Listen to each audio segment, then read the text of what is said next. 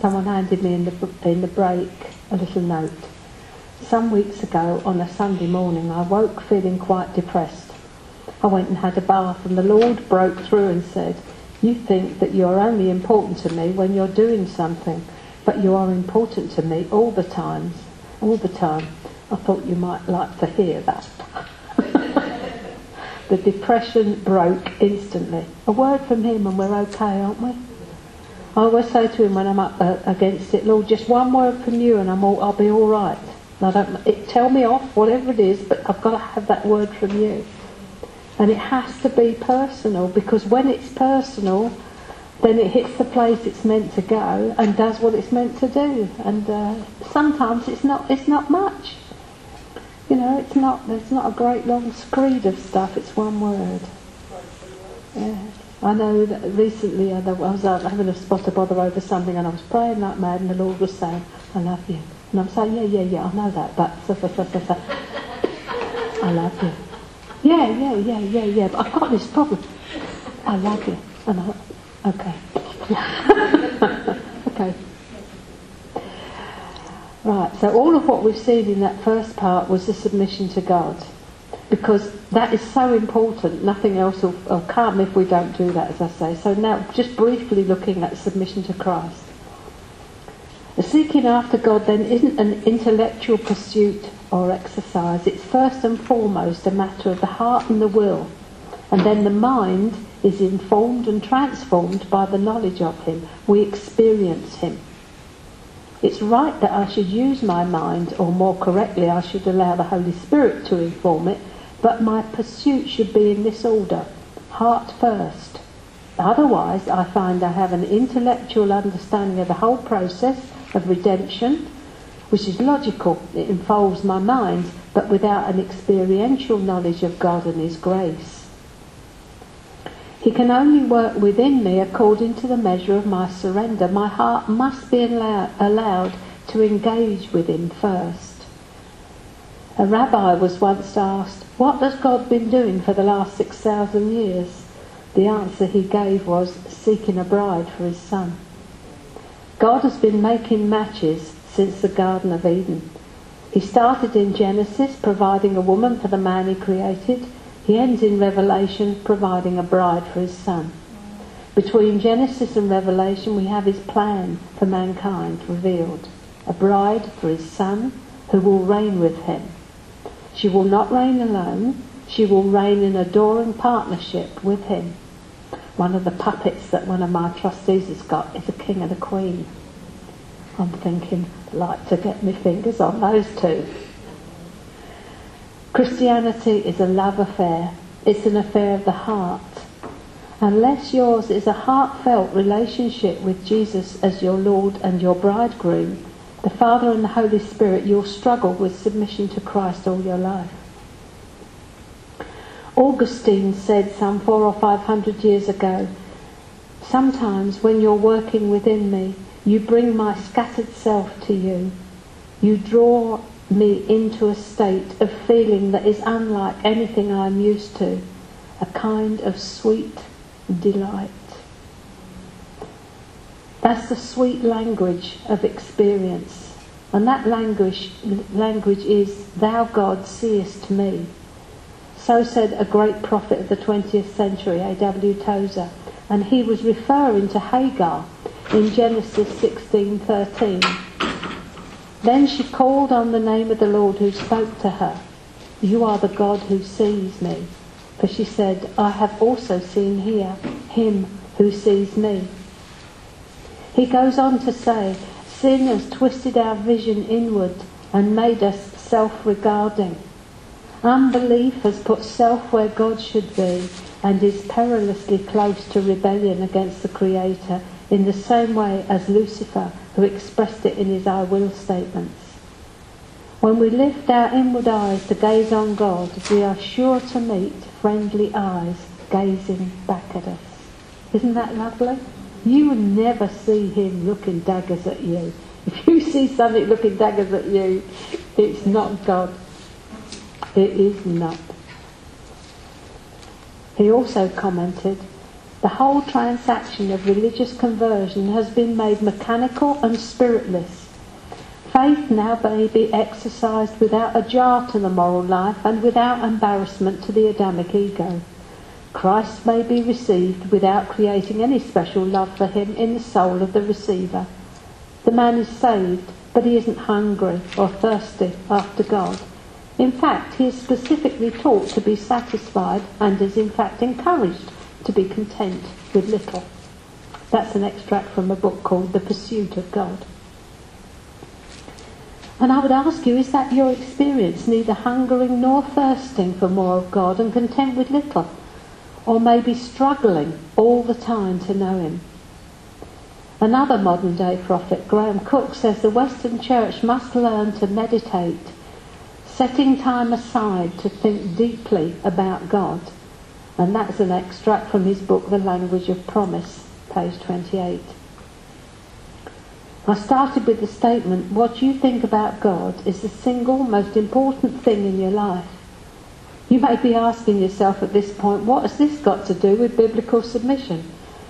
The answer to that is you cannot, and quite rightly so, submit yourself to someone you do not know. You will not be able to trust them.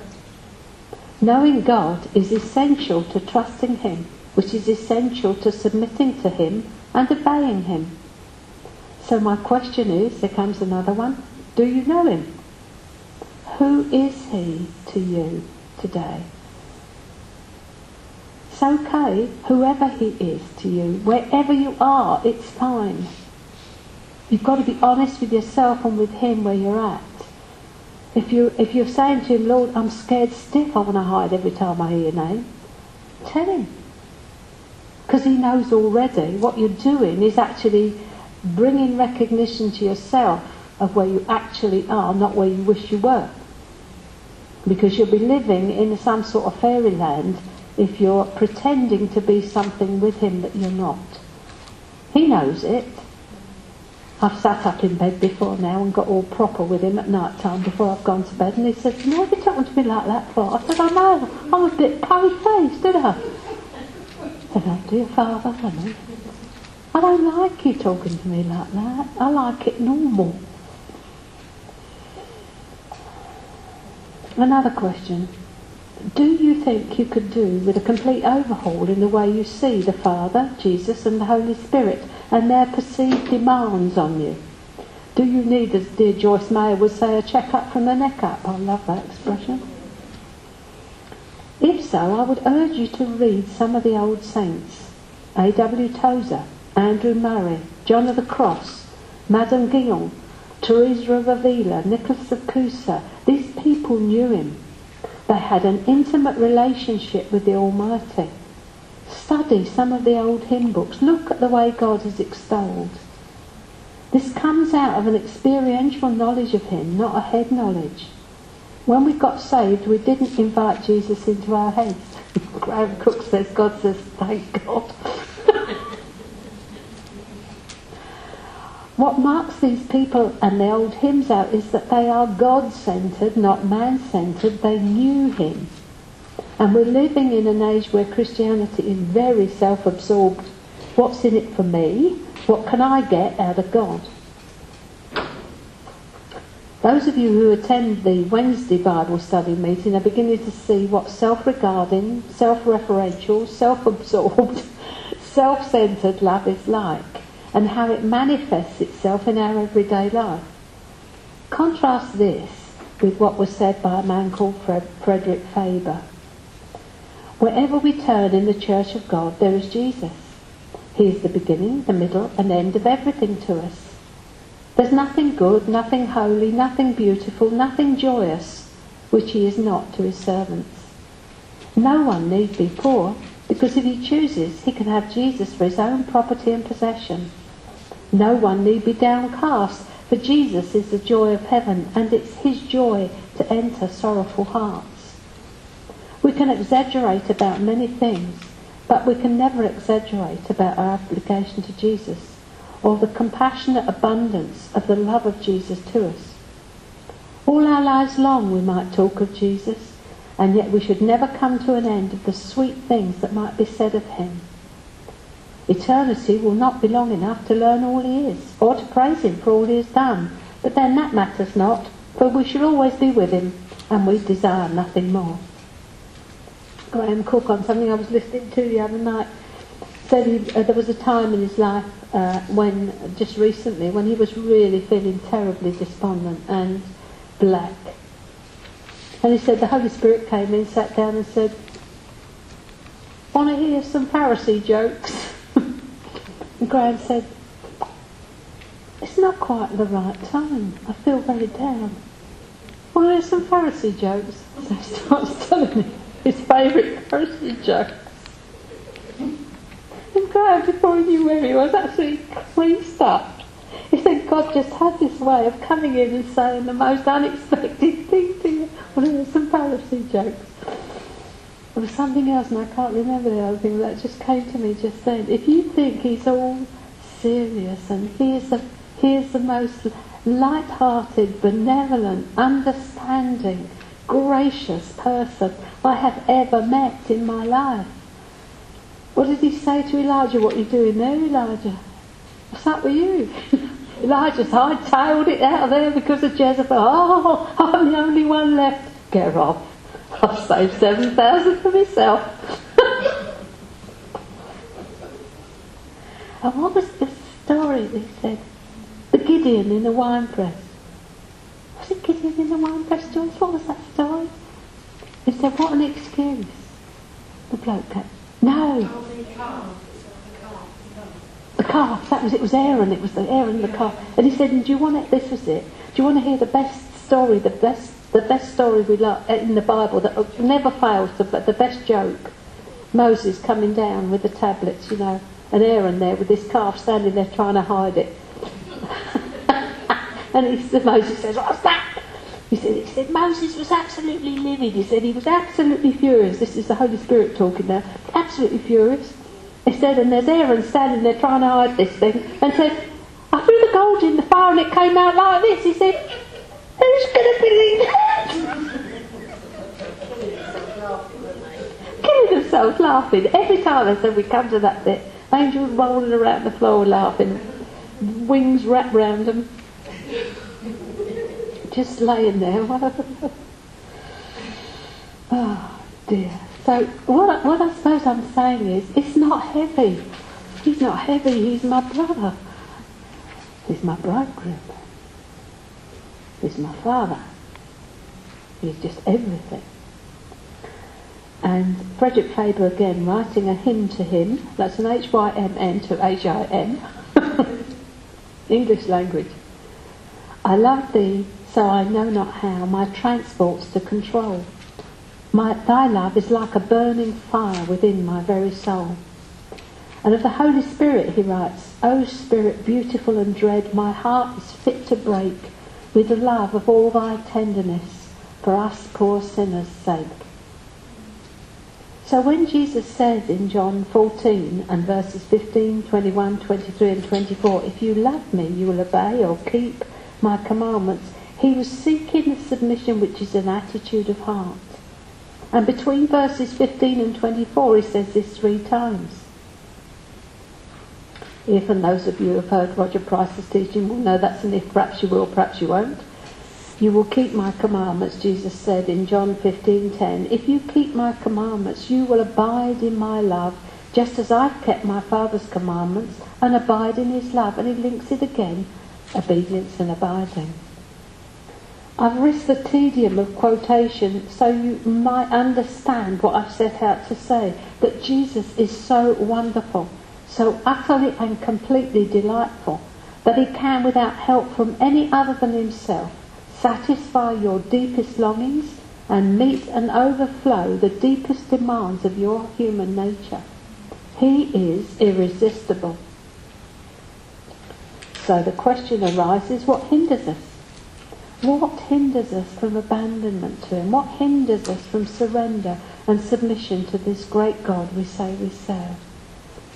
There is within us something that will not let go of what it perceives as its own.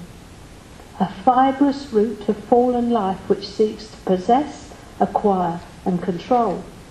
It covets with a deep and fierce passion that which it considers mine. Jesus calls it the self-life. Its chief characteristic is its possessiveness. To allow this enemy to live is in the end to lose everything. We seek to protect that which is mine, be it things, people, possessions, whatever, but the blessedness comes in possessing nothing. We really do need to understand God's ways with us. When he asks us for something, it is not to deprive but to set us free. Jesus said, "If any man come after me, let him deny himself, take up his cross and follow me. For whoever shall save his life shall lose it, and whoever shall lose his life for my sake shall save it." That's Matthew 16, 24 and 25. And this doesn't compute with us. He's saying, take up your cross because I want to set you free from self-preservation. The moment you move from self-preservation to self-denial, you move from Satan's kingdom to God's, from darkness to light. The flesh is all about self-gratification and self-protection, and it's an easy target for Satan. Jesus wants to bring you to the place where you are no longer meat for Satan. No longer lunch is served and burial is on the menu. He wants to set us free from ourselves. The enemy cannot predict what you're going to do if you're not controlled by extreme self-interest. If you are controlled by self-interest, you are an easy target. He knows exactly what you're going to do because he placed that fallen nature within you. It's self-interest that hinders us from abandonment to him. Nothing more, nothing less. The giant self.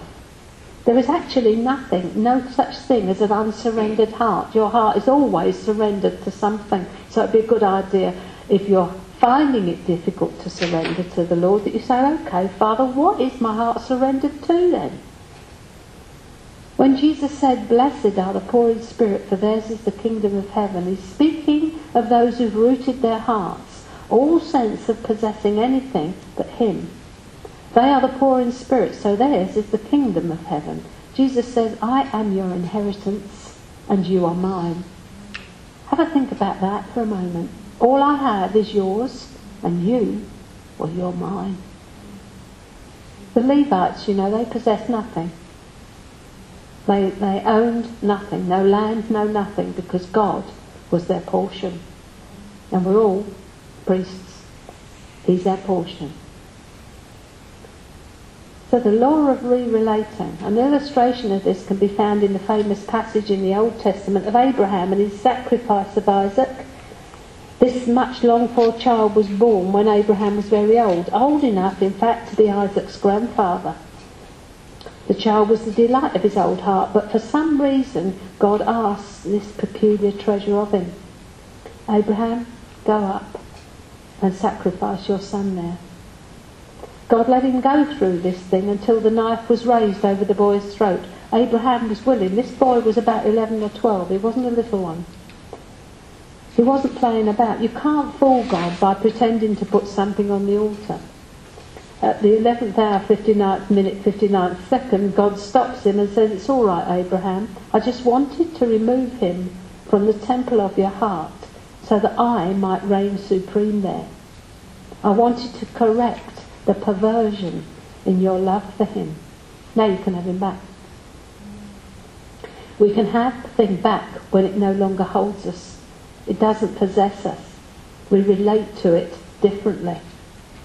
After this, Abraham was a man wholly surrendered, utterly obedient, and God makes him a huge promise. "I will bless you and multiply you as the stars in the sky and the sand on the seashore." The blessedness of possessing nothing. When you give something to God, he always multiplies it. Isaac was the seed that God had to have back in order that he might plant him and make a nation. God always multiplies that which is placed into his hands.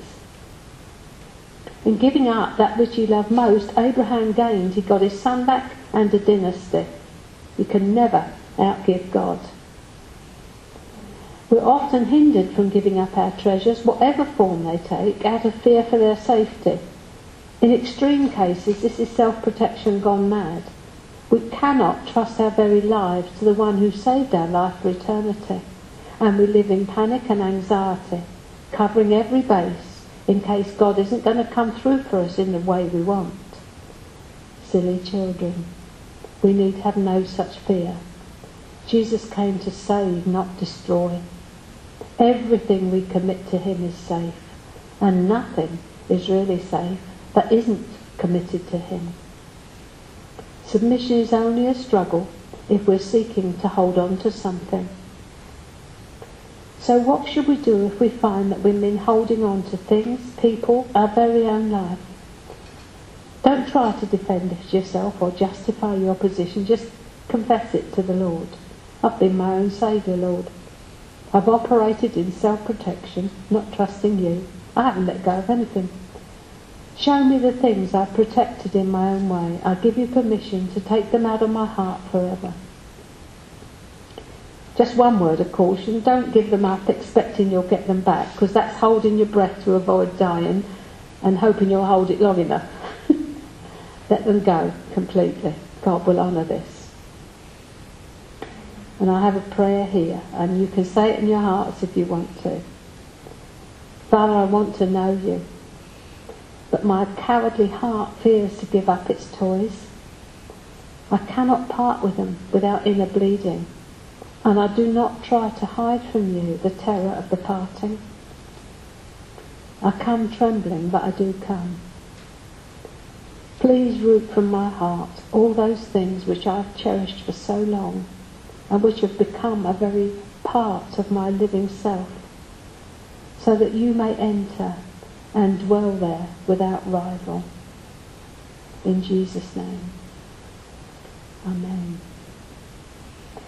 If you've given yourself to Jesus in this way, you've just submitted to his lordship in your life, and you've just given him permission to help himself to you.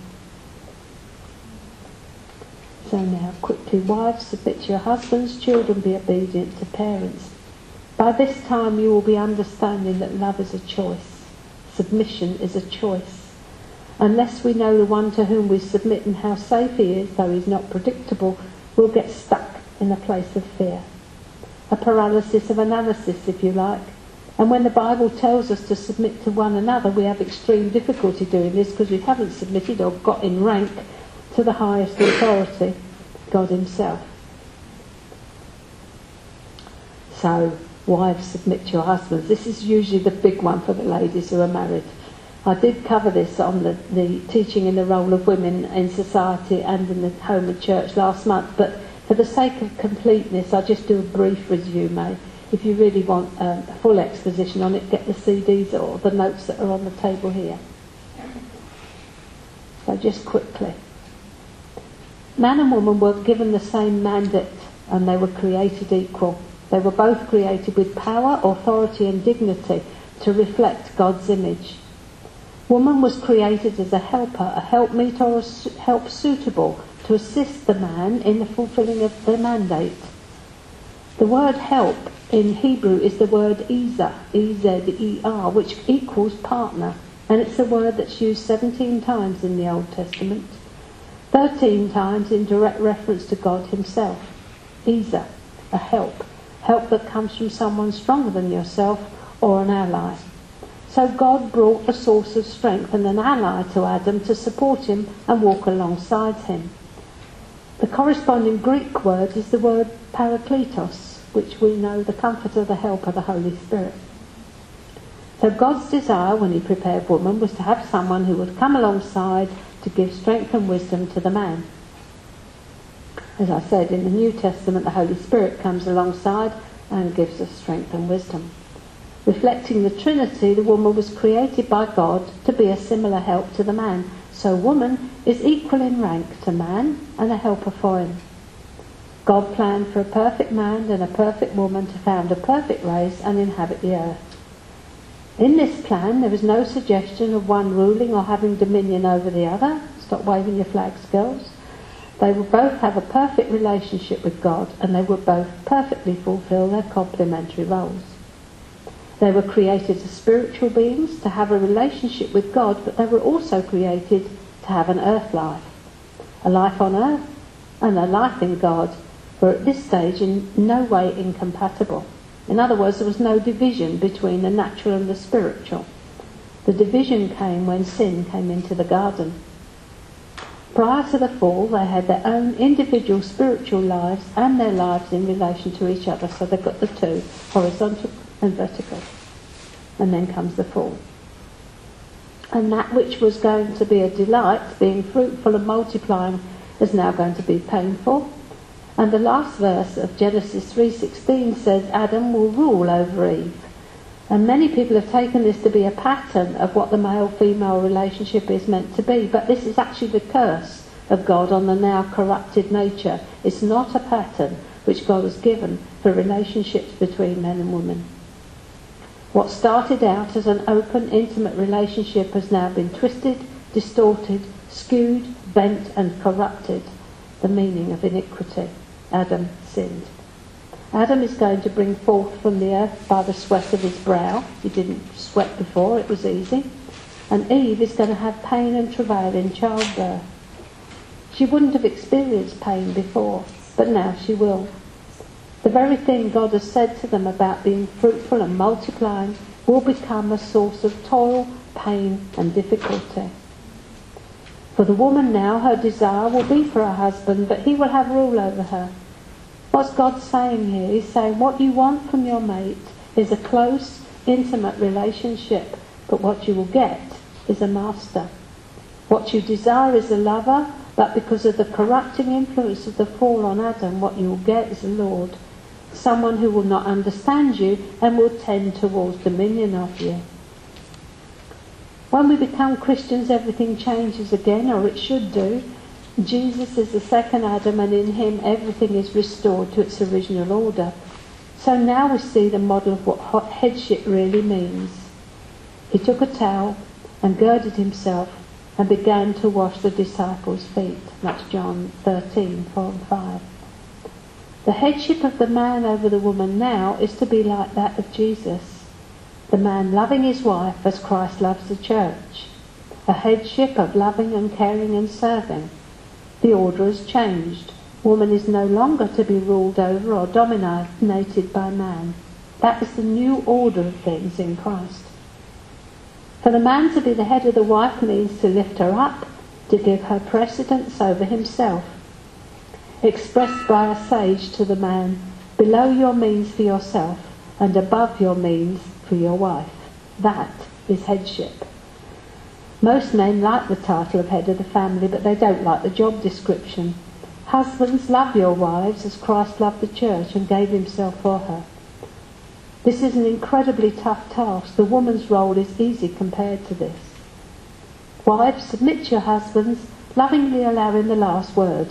Voluntarily adapt yourself in love to your husband out of reverence to Christ. The whole thing revolves around your relationship first to God, and under him you submit to your husband. Your ultimate loyalty is always to God. He is to be the first.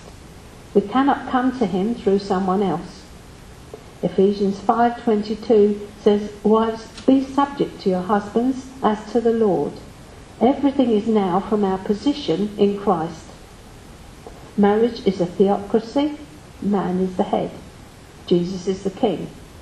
Headship is vested in the man because his is the greater responsibility before God and under Jesus, even as Jesus is under God the Father. 1 Corinthians 11:3 says, I want you to understand that Christ is the head of every man, and the man is the head of a woman, and God is the head of Christ. What we have here is a line of authority. It's not to do with equality, because Christ is co-equal with God. This is expressed in Jesus' voluntary submission to the Father in all things, and likewise the wife's submission to the husband. Children, obey your parents, for this is right in the Lord. Ephesians 6:1. This doesn't need any further explanation, I think. Easier said than done, though. And submission to governing authorities. And the scripture for this we've already seen, that every soul be subject to the governing authorities, for there is no authority except from God, and the authorities that exist are appointed by God. Do you want to be unafraid of the authority? Do what's good, and you will have praise from the same. For he is God's minister to you for good. But if you do evil, be afraid, for he doesn't bear the sword in vain, for he is God's minister and avenger to execute wrath on him who practices evil.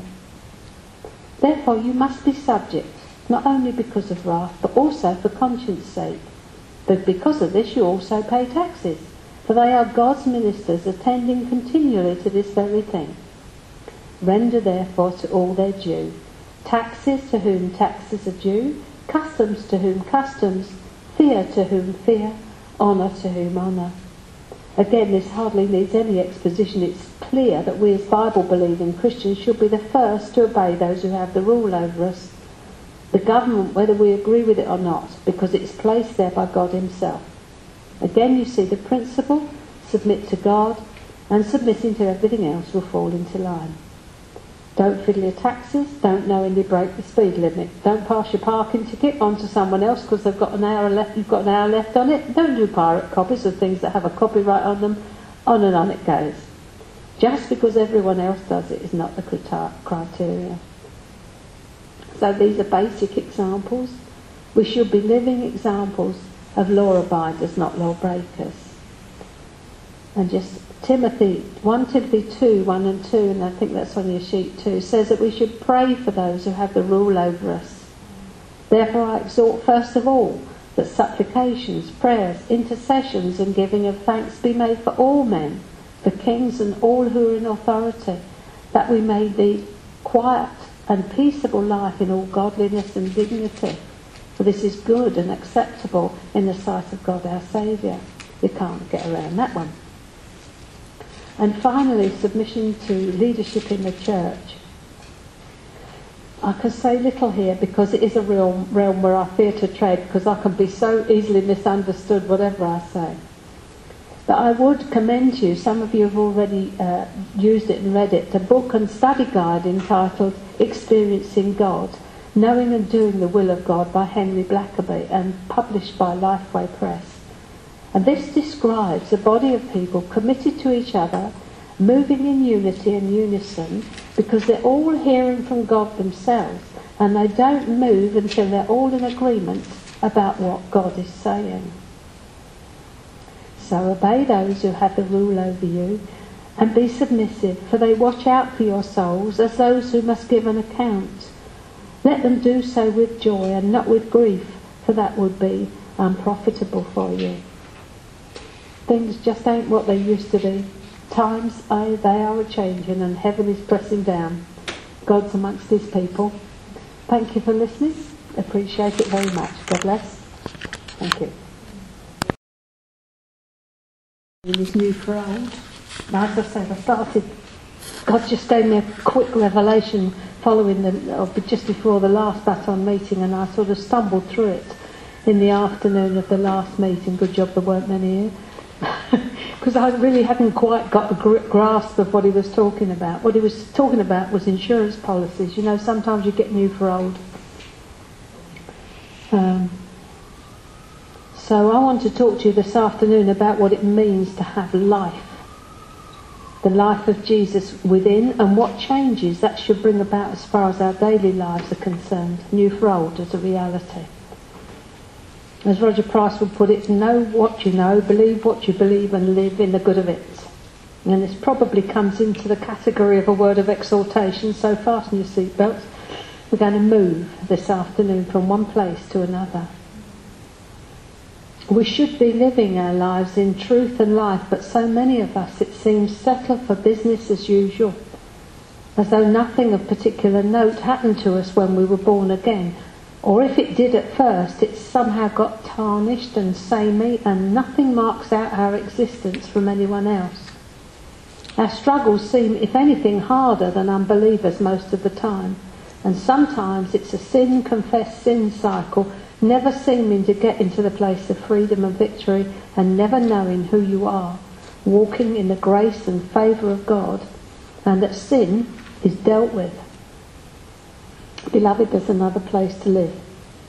So prepare to move your feet, because when the Holy Spirit treads on your toes, the only thing to do is move your feet. It's called repentance. have another thought. And the Holy Spirit's job is to make you get it. To get it until it radically changes you. It changes the way you think. It changes the way you speak. It changes the way you conduct yourself. It changes the way you stand before God. It changes everything about you. Some of you have heard Dr. Samuel Lockyer. You can't get it out of your head, you can't get it out of your hand, you can't get it out of your heart, you can't get him off of you. You know, he just keeps going on, doesn't he?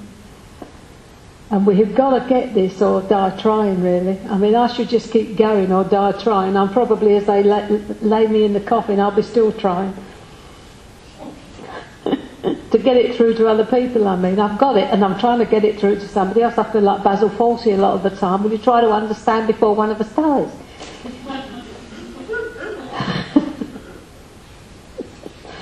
I am his beloved son. Gender is not in this. You are God's beloved, in whom he is well pleased.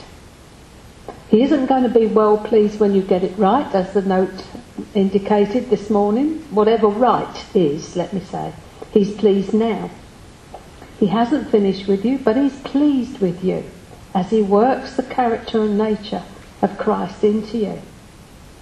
And the Lord will always tell you the truth about how he sees you. Jesus is the truth. The truth is a person. It is he who will set you free from all the things that you are not. So whatever is your particular issue about yourself this afternoon, Jesus is the answer. He looks at you and says, you are my beloved. You are worth what I paid for you. That's the glory of being in Christ. How difficult would it be for you to turn to the next person, the person next to you, and say, I'm worth what Jesus paid for me? Would some of you struggle with actually saying that? Let's have a go. Turn to the person next door and say, I am worth what he paid for me.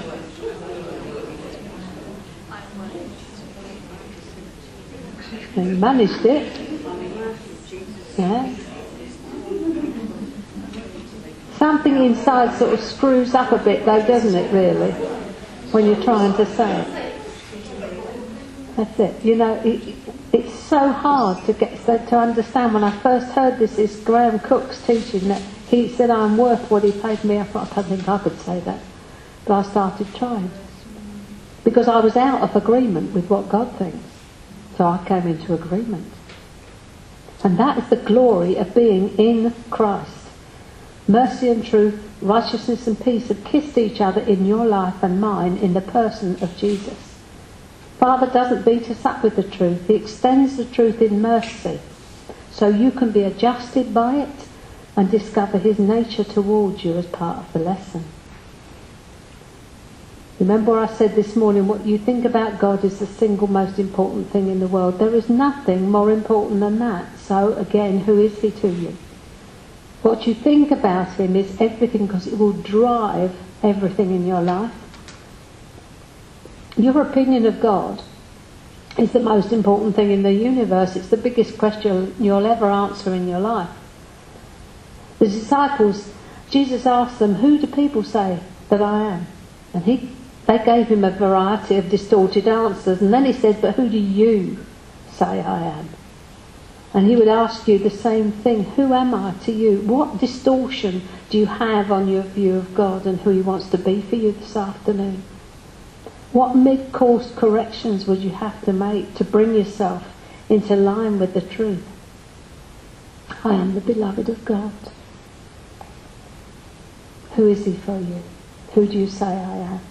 Because on that revelation of him in your heart, he will build church through you. The church is built on an individual and collective revelation of who God really, really is. And if we don't get it, the world isn't going to get it either.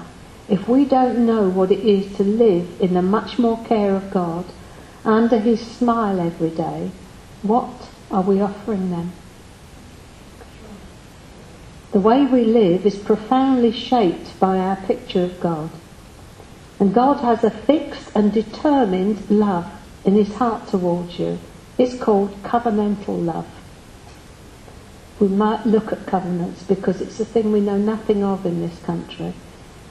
He's faithful. It's a love that guards and keeps and watches over. It's covenantal. God's affection for us is what makes the covenant. It's fixed, beloved. He will never change the way he feels towards you.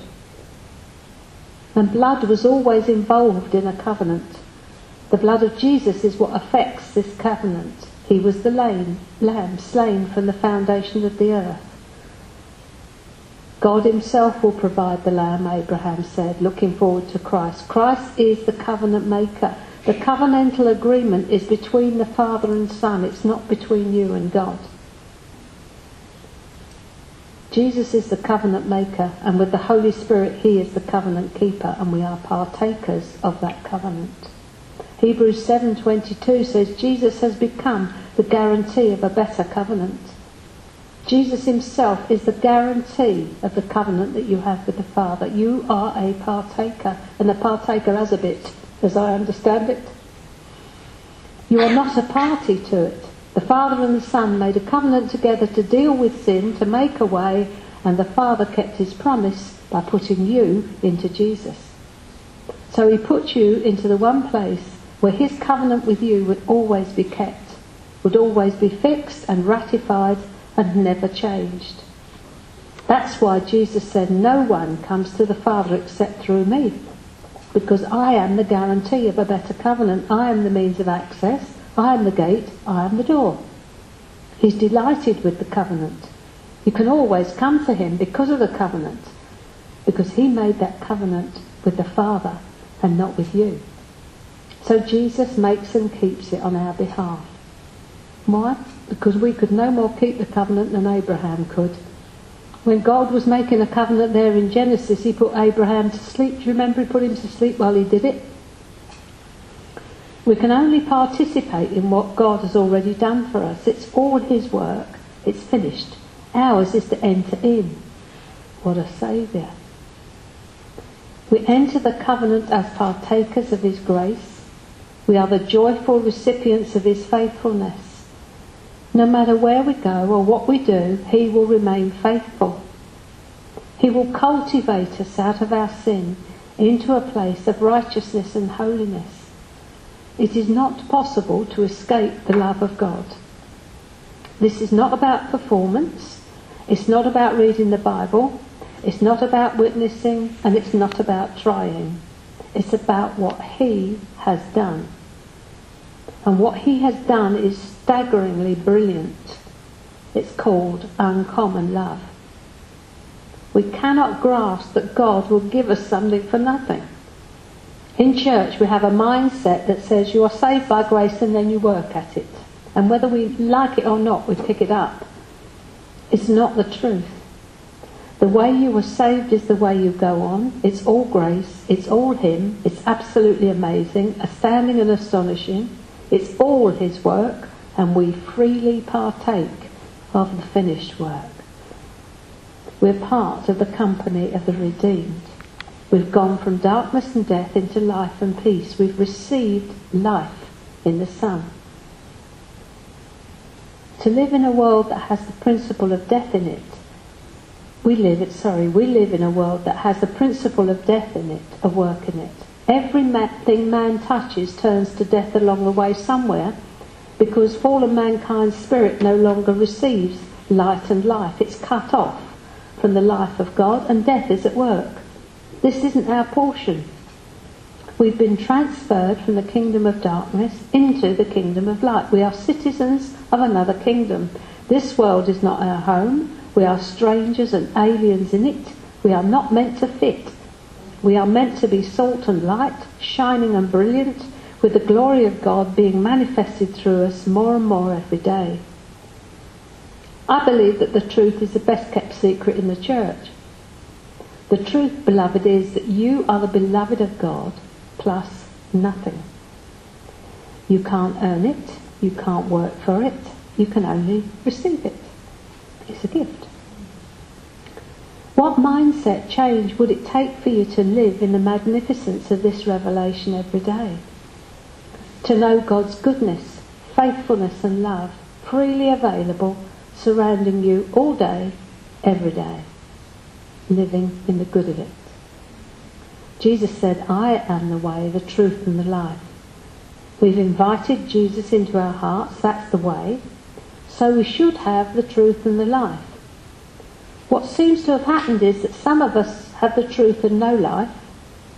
Some of us have life and no truth. It's probably marginally more dangerous to have life and no truth, because before long you will go wrong and get into deception. The other one is a tragedy, to have truth and no life. It's like, this is the Logos word of God. But you know, a theologian can give you the A to Z of this, but you can blow the dust off because it's so boring. But you get the Holy Spirit, then you get the Rhema, the spoken or the now word. You blow the dust off of one and life is in the other. We have to have all three. The way, Jesus, the truth, Jesus, and the life of Jesus living in us. And God's anointing his truth in these days, and people are speaking with power and authority, life and truth. Because you will know the truth, and that truth will set you free. And the truth, beloved, is a person, the Lord Jesus Christ. He is the way, he is the truth, and he is the life. We need a fresh revelation of what it means now that we are made alive in Christ. Have a look round next time you're in church. What do you see? Life or boredom and defeat? This is what we always do on a Sunday. Should have put those potatoes in. Wonder what's for lunch. Hope it doesn't go on too long. We live in the mentality of defeat and boredom, unaware of what happened the moment we were born again into the family of God. Christianity is what we do on a Sunday. We have become, perish the thought, religious, if not downright pharisaical. This is the work of the adversary. He's robbed us both of the truth and the life which is ours in Jesus. You didn't think he was going to leave you alone now that you've changed sides, did you? If he couldn't stop you becoming a Christian, he's surely going to prevent you growing and being passionate about Jesus. He's going to do his best to ensure that you only get half-truths, because if you ever get the truth, you'd better watch out. The three most powerful words next to God loves you are, it is finished. John 19:30. I was reading a book yesterday and they were trying to make an explanation of why Jesus died so quickly. And I thought, he died because he said, I've given my life up. He gave it up when it was time, when it was finished. He didn't hang about. Once the job was done, he said, it is finished, and went. And I thought, it's amazing. There was all this trying to substantiate how it was. He should have hung there an awful lot longer, and all this and that and the other. They've gone into all sorts of stuff. And I thought, no, the scriptures clearly say, no one takes my life, I lay it down.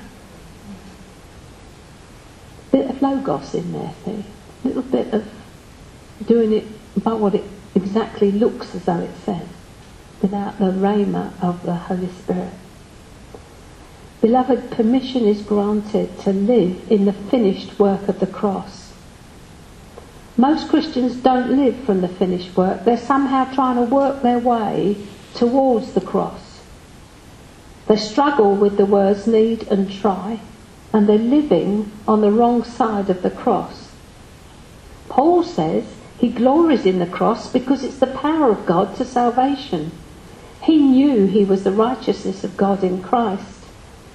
The cross transforms us. We live in the power of the finished work of the cross. We don't live in the past, we live in the now of God. God is the I am, not the I was. He was also the I will be. And we'll get to see the prophetic side shortly. I just want to do something that I find this quite helpful. When you were born again, you had righteousness. This is the old you here. Righteousness was imputed to you. Jesus took all your sin and your deficit, and he didn't just leave you with an empty bank account. He clothed you with the robe of righteousness. That is imputed righteousness. And then the journey begins to impart that righteousness. And the imparting of the righteousness is working in the nature of Christ, so that what was on the outside becomes that which is on the inside. So when I prayed for the lady this morning and she's all down the tubes about, I can't remember what it was, the glory of God was pouring out of her because the righteousness of God is being imparted to her day by day, and it's flowing out of her though she can't see it. The problem is with us, we go by what we can see. We use our natural eyes. You get into ministry a little while and you just have to forget what you can see with your natural eyes. You just have to go for bigger than you ever dreamt possible and see God give you bigger than that. It's absolutely brilliant place to live. You can expect the unexpected all the time. Jesus is not fixated on your sin. He's dealt with it. He is fixated on life and all that you can become. God imputed that righteousness, as I've just shown you, to you the moment you believed, and the Holy Spirit continually imparts it to you as you yield to the new life within you. It's brilliant. Grace of God and the robe of righteousness, and that's enough. The divine life within us, we looked at it, didn't we, in Peter, his divine power has given us. That seed is in you, it's imperishable, it's good news, it's new life, new start, new creation. And most of us live not in the power, but in the power cut mentality. I love this story. Roger Price tells the story of how during the 1970s, when the miners were on strike, frequently the power would go off, sometimes for days at a time, and this particular time they sat round their candles for 3 days until they saw lights in the houses next door and realised that the meter had run out. And aren't we like this? We have a power cut mentality, sitting there waiting for someone to put money in the meter when the power is already there. We just have to do something about it. Until we were born again, we were in a permanent power cut. I couldn't think any other way than the way I did. I couldn't choose anything other than the way I chose, and it was please me all the way there. As soon as I was born again, I saw that I had a choice. It was my revelation. I could choose to please myself or choose to please God. Suddenly there were two wills at work, not just one. There'd been an exchange. I found that my body was designed to contain life and all that pertained to life. Genesis 1:28. Blessing, fruitfulness, multiplication, fullness, dominion, more than restored to the original. I was seated in heavenly places in Christ Jesus. What an inheritance. I discovered I was made alive. I was born from above. God had given me life. God had given me all I needed for a life of godliness. I found I could reign now in this life. Death reigned out there, but I could reign in here. All I had to do was make the choice. Christian life is not hard, it's impossible. You cannot do this thing. That is why God sent His Holy Spirit to indwell you and make the impossible possible. The entire ability of the Godhead is within you, bodily. It dwells in me, it dwells in you, as it did in Jesus. Everything is yours, Paul says. God's done it all. He is not going to do any more. It is finished, and He didn't need any help from you. Our greatest fear should be that we have an ordinary life. We have to learn to live in the impossibility of the divine nature obtained through the cross, new for old. There's an exchange taking place. The cross is freedom, permission to live in newness. Romans 6:2 says we're dead, new for old. Romans 6:3, baptised into His death. This is the reality. If you're living below this, Satan has used lies, demoralisation and defeat on you. That's his only weapon. Did God really say? Did He really give you permission to live a life less ordinary? And the answer is a resounding yes. And I get to kick his butt from time to time. Jesus used Satan's own weapon, death, against him when He won the victory on Calvary. Death could not hold Him. We can now all be plugged into the power source again. When you're born again, the power of God starts rushing into you like putting your fingers in a socket. 1 Corinthians 6:16 and 17 says, "He who is joined to the Lord is one spirit." That's the good news. The moment you believe, you are joined to the Lord in your human spirit, and the Holy Spirit fuses with your spirit, and they're forged together. And the Holy Spirit and your human spirit are moving as one entity. It does take a little while for your soul to catch up with this bit of information, and it doesn't give up its right of rule easily. It must be dethroned to allow the Spirit to take benevolent control. Choice is paramount. This is life-changing stuff. If you hadn't realised it before, get away with God and ask Him to show you. If you've never had a revelation of the exchange that took place on the cross, get away and ask God for it, because, beloved, you'll stay right where you are until you have your own personal revelation of what happened there.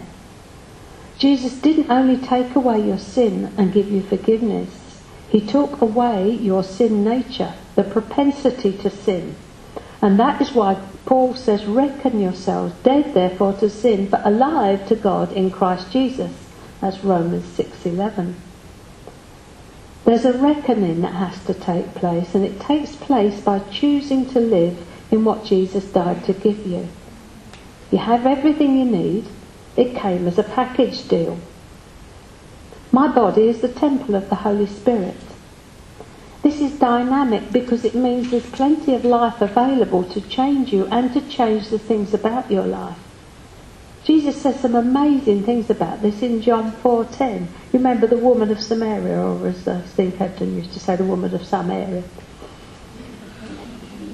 I like that. Like odious and so touchy, you to see her as sin touchy. He says to her, if you knew the gift, who you're asking, ask and He will give you water so that you will never thirst again. He's talking of the Holy Spirit here, living water, fresh, bubbling water. Now, it was pretty rare out there because it was usually brackish, so when they spoke of living water, they meant clear, pure, sparkling water. The concept was of abundance. If you're thirsty today, it's not because the supply isn't there. There's another reason, and the answer lies with you. In John 7:38 and 39, Jesus makes a similar claim, and this isn't the baptism in the Spirit, this is the rebirth. He's saying this on the last day of the Feast of Tabernacles. There's a tragedy here. While these religious Jews were pouring out the water and quoting the scriptures, "Ho, everyone who is thirsty, come to the waters and drink, and therefore with joy will I draw water from the well of salvation," no one was getting saved.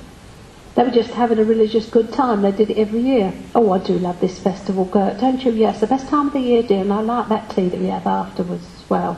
I look forward to it every year."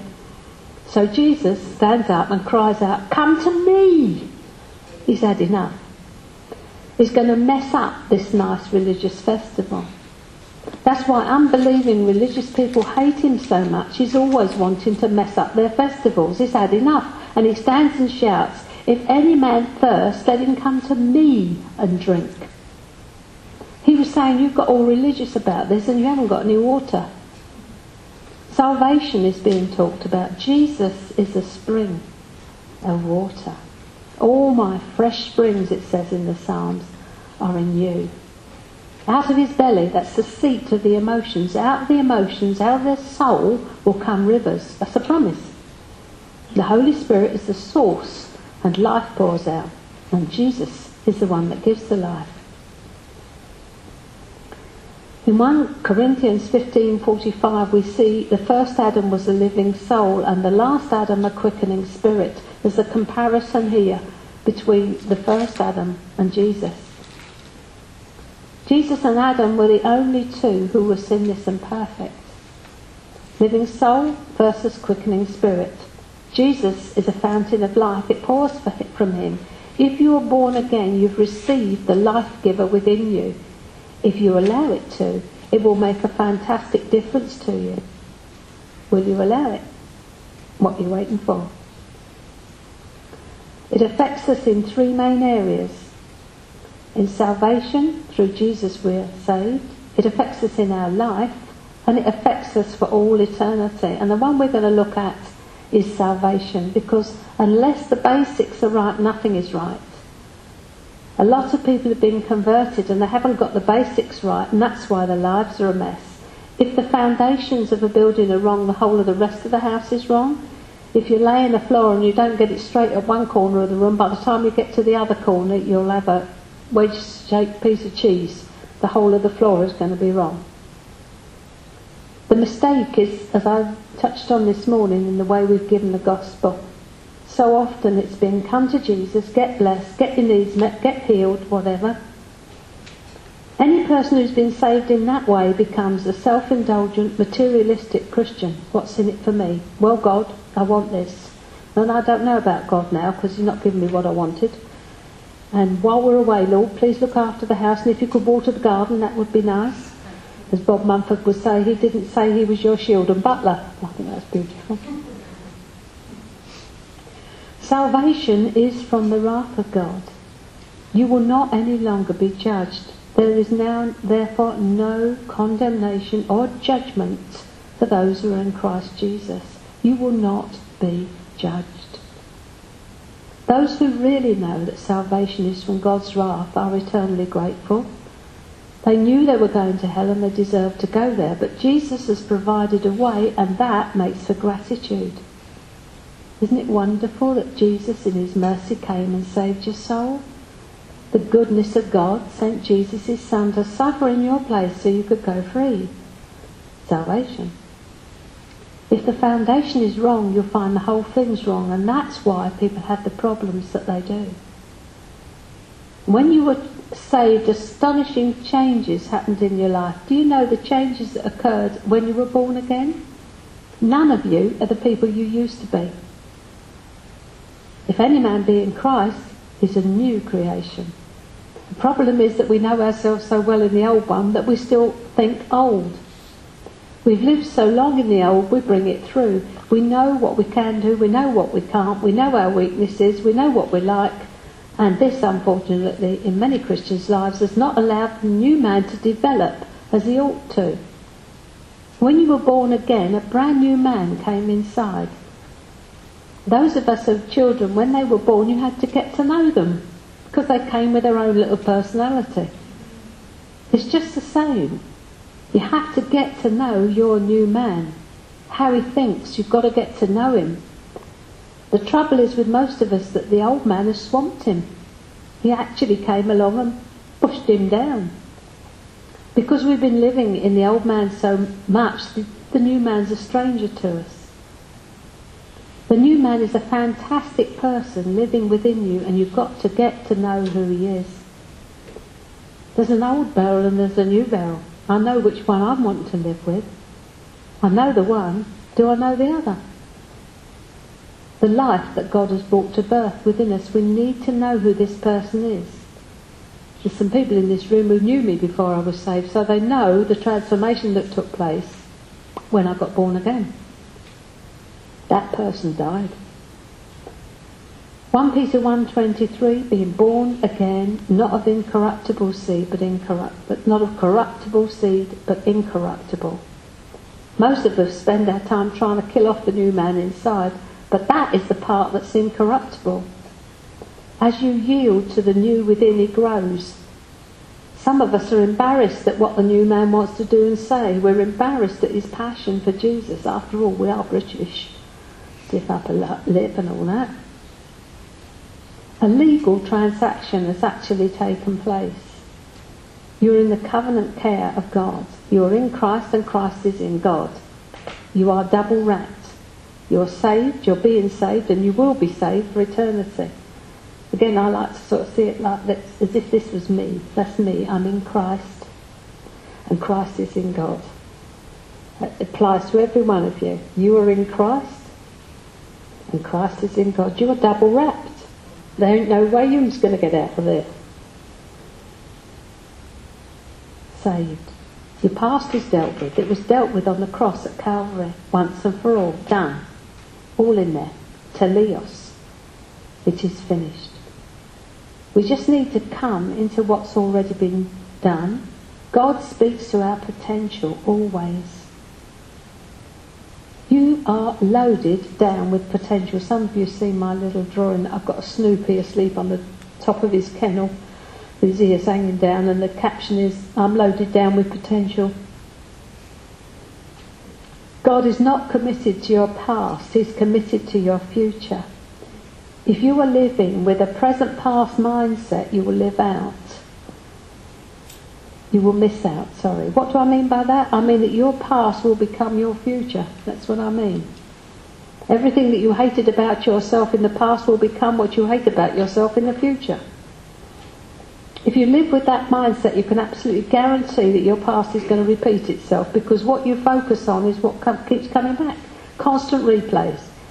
If you live a life where your expectations come from your history, you're actually in big trouble. You're going to miss out on so much. But it's not too late, as Graham Cook says, to have a brain transplant.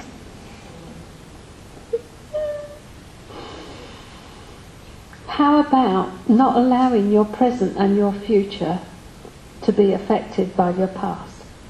How about getting rid of the baggage and picking up your luggage? You are actually going on a trip, you know, into the future with God. When you go on holiday, you pack for what you're going to do, not for the things that have been done to you. Luggage, not baggage. The difference between baggage and luggage is this. Your baggage has always been packed by somebody else. What they said about you, what they thought about you, what they did to you. That's your baggage. That's what life's like when you live in the effects of the past. All your bags have been packed by somebody else. Someone who did not seek your highest good. Negative pronouncements and expectations about what life has taught me, what's that got to do with it? Be interested in what the Holy Spirit is telling you. Don't listen to your past. Question: do you really want to continue living with somebody else's perception of you that is going to kill you?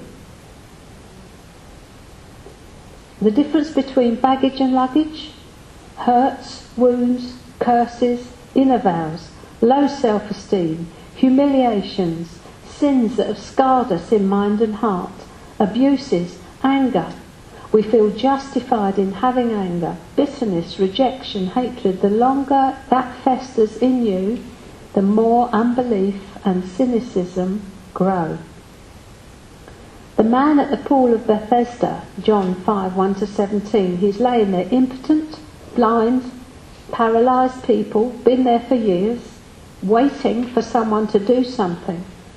What did Jesus say to him? Do you want to be healed? Very gentle, straight to the point. Do you want to be healed? You can be locked into the paralysis of carrying baggage which will lock you into a past-present lifestyle. A mindset, that's a mindset in concrete, that says nothing is ever going to change, hopelessness, nothing will work for me, and all your current experiences come from the past in a constant replay. I knew that would happen, it always does. You end up with your life as a self-fulfilling prophecy which comes out of your mouth.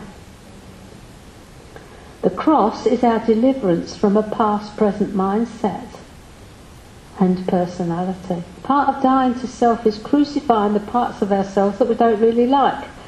How'd you like to do some of that? Nail it. You get to say goodbye to the things you hate about yourself and are killing you anyway. When God says, I know the plans I have for you, Jeremiah 29:11, he means it. When he says plans to give you hope and a future, he means it. When he says plans for welfare and not calamity, he means it. He never indulges in idle words. Oh, I didn't mean that I had a plan for you. I meant everybody else. You can keep on believing that if you like, but it's a lie. It's up to you. New life for old, on offer, here, today, yours, free. You choose. Now, if anything I've said has spoken to you, I would want you to come up and decide that you're going to live the other side of the cross. And that is going to mean coming past it. And by a prophetic declaration, you're saying, Father, my life of living the wrong side of the cross is over. Because when you come to this side of the cross, you live in resurrection life. You're not living a sinless life of sinless perfection. You're living in the grace and mercy and the much more care of God. And you're acknowledging the fact that everything He has done is enough. Yes, you trip up. Yes, you make mistakes. But the beating up of yourself has got to stop. It's a self-indulgence. Because who is the focus of it all? I'm not being cruel, or if I am, I'm being cruel to be kind. While you are focused on yourself, as someone said, you make a very small parcel. Focus on God, you can't, is limitless. Look away from your own inadequacies and look towards the fullness of what Jesus has done. And then walk into it. And by a prophetic declaration you say, I'm having this, Father. I don't feel anything. But He will see what you do this afternoon. And if you want to come up here, I will then pray a general prayer over you. Because you will have made a transaction with God. You will be partaking of what He's done. Instead of just looking on and thinking, well, it isn't for me. I can't do these things. What did Graham say? If you think you're too small to make a difference, you've never been in bed with a mosquito, obviously. So have a little think. If you want to come up, I will pray. Thank you.